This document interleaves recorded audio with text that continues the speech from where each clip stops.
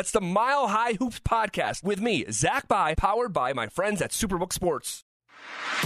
Stand up, Nuggets Nation. Denver Sports presents the Mile High Hoops podcast with Zach By. Denver Sports is your home for the most Nuggets content. Now here's your host, Zach By. What is up, and welcome to another edition of the Mile High Hoops podcast. As always, I am your host, Zach By, and as always, I appreciate you spending a sliver of your busy day with me here on the podcast, reacting to what may be and is, in my opinion, the best road win of the season for the Denver Nuggets. First game out of the All-Star break to begin the sprint that is the last 23 games of the season and now the last 22 games of the season in Cleveland against a team that is the best home team in the Eastern Conference, a team in Cleveland that is arguably the best defensive team that the NBA has to offer. And on their home court, Cleveland came into Thursday night's game with a record of 25-6. Just 6 total losses all season in Cleveland. What a fun basketball team, by the way, with the Cavs. Now, I kind of had my eye on them from afar, but hadn't really, outside of a couple, like just maybe 5 to 10 minute stretches on NBA League Pass, really locked in on them. And I like their team. I like their talent. They play hard. They guard. They attack. Evan Mobley, holy moly, that guy is a problem child. He was the 3rd overall pick out of USC back in 2021.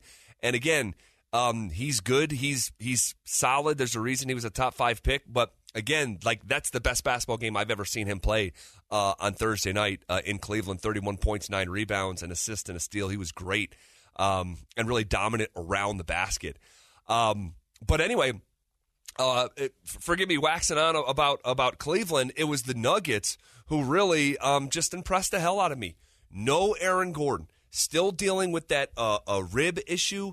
Hopefully he comes back sooner than later. But the fact that collection of characters coming out of the break, going on the road in a place that's really, really tough to play, and then the way that they finished the game, like, we talk about this from time to time, like, did you ever think the Nuggets were going to lose game X? And you break it down, you're like, no, even though they were down, 7 midway through the third, like, I always kind of felt like they were gonna eke it out. Like, there was enough moments in the fourth quarter where I'm like, yeah, I think they're probably going to lose tonight.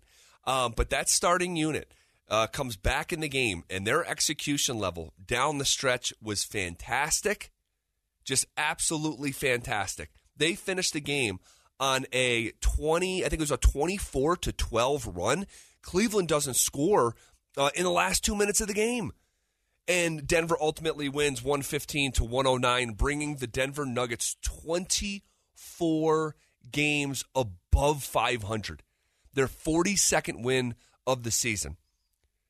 They can get to 50 wins with 8 more, and they have 22 games to do it. I mean, this team is going to burst through the 50-win mark. They're going to burst through their season total that was set by the experts. And here they are, the most home wins in the Western Conference and the second most road wins in the Western Conference. So they've now won 4 games in a row.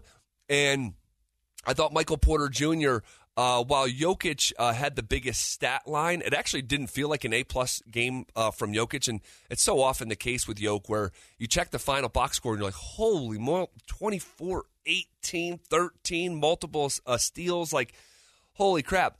But Michael Porter Jr., for a lot of the same reasons we talked about going into the All-Star break, he was like our big takeaway in the final game against the Dallas Mavericks the Wednesday before All-Star weekend, where he went for 22 points.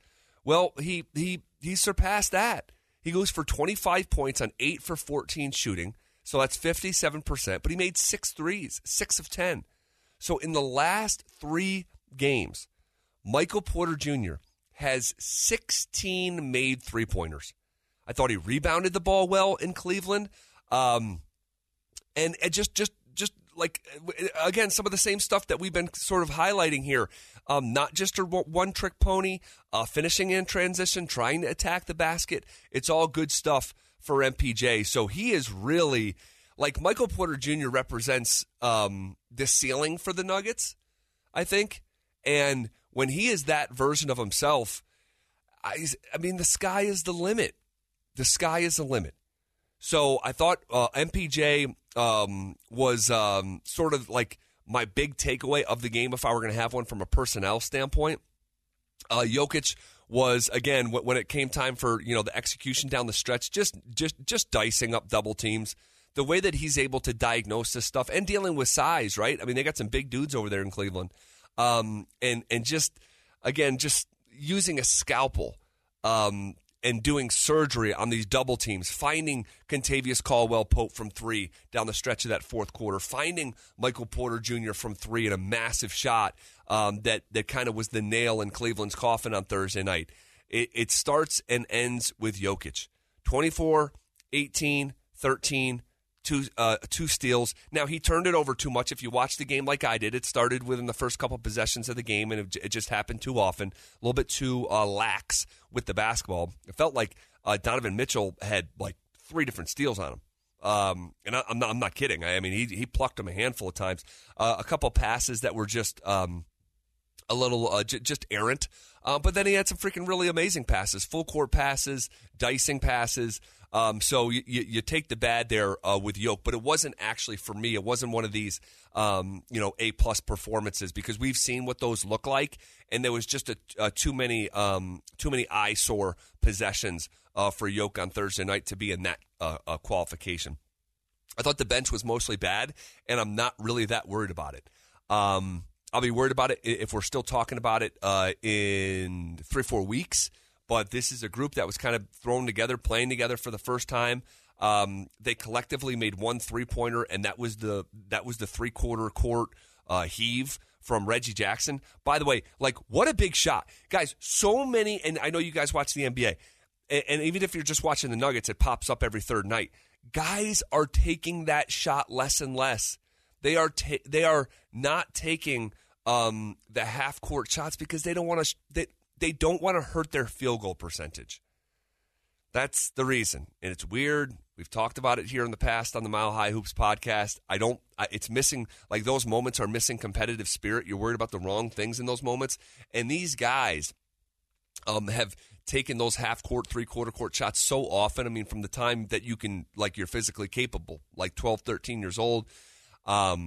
Shoot, I mean, we would have a shoot-around before every college basketball game I was a part of, and our coach would have a $20. I don't even know if this is actually legal, but he'd have $20, and he'd put it on the ball rack, and we'd all go in a line. First guy that makes their half-court shot is going to go home with the $20. And we did that every single game throughout the season. But that's not like new or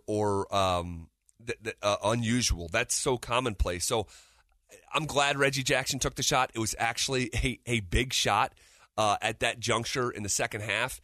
And, I mean, it propelled them the following quarter, made the game a whole heck of a lot closer. No, well, not a whole heck of a lot. It made it 3 points closer. So, but I love it. I love it. I love it. I love it. And Reggie Jackson in his debut with Denver, nothing crazy to write home about. He played 18 minutes, struggled from the field, 7 points, was a -7. That group just needs to not take on water to the point where when the starters come back in, you're under it. Just be a net neutral with that second group. I didn't think anyone played particularly well in that second group. Thomas Bryant, just 2 points, wasn't really a factor. I mean, he was active on the glass, so you take that, and that's important. But nothing crazy there. Nothing crazy. KCP was freaking nails. That guy, I mean, you talk about a middle finger to the 3-point contest. He shows up in the first game post-All-Star break after he wasn't asked to be in the 3-point contest. He goes 4 for 4. No biggie. Let me go 4 for 4 from 3. Let me actually go 6 for 6 from the field and finish with 17 points. 3 rebounds, 2 assists, 3 steals, 2 blocks for KCP. What a freaking, I mean, we've talked about it before he played a game in a Nuggets uniform, just what a fit that he was going to be. And that has come up repeatedly, time after time after time in spades, and the best of it is yet to come because that guy is a grizzled playoff veteran who has been there and done that, and he's going to provide, I think, a real calm to this group when they get under the biggest stage in the NBA playoffs, which is going to be here before you know it. Jamal Murray, on his birthday, scores 16 points. He struggled from three. He struggled from the field. I thought he was trying to do too much, especially during the game, or especially at the start of the game, excuse me. Now, the 9 assists to 2 turnovers is insane. I mean, that is just phenomenal from Jamal. But I thought he was a little bit too up for the game almost. Like you could tell, like he had an explosion about him, had a vigor to him physically. But I thought a couple of the early possessions, just trying to do up and unders, when he could just finish on the strong side of the rim, making it more difficult on himself, leading to block shots or just misses. He just trying to do a little bit too much. I think a little bit too much pent up maybe energy from over the All-Star break and not being a participant in anything and just wanting to attack. I loved his prop coming into the game. I think was 21.5 points. I played the over. Was wrong about that, but I thought I was on the right track with his. Use the word vigor again, attacking the first game out of the All-Star break. I think you'll see the dividends of that in the next contest when the Nuggets play at Memphis on Saturday evening at 6:00. Really looking forward to that basketball game.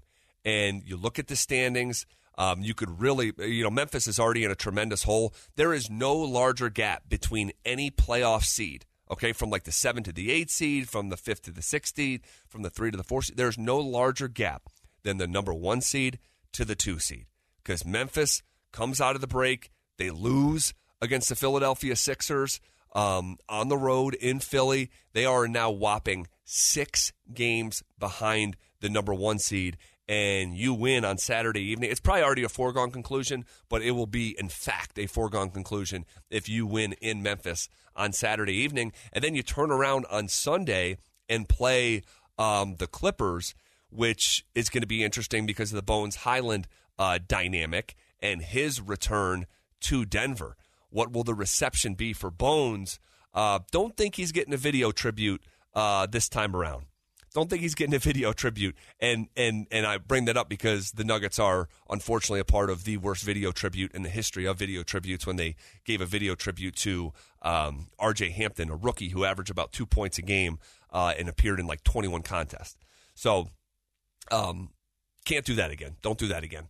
But Bones is coming off his first game as a Clipper where he scores 9 points, goes 2 for 4 from the field, 4 for 4 from the stripe in 16 minutes. See what happens on Sunday in Denver. See what the reception is in Denver. I think that in general, the Denver crowd is pretty friendly.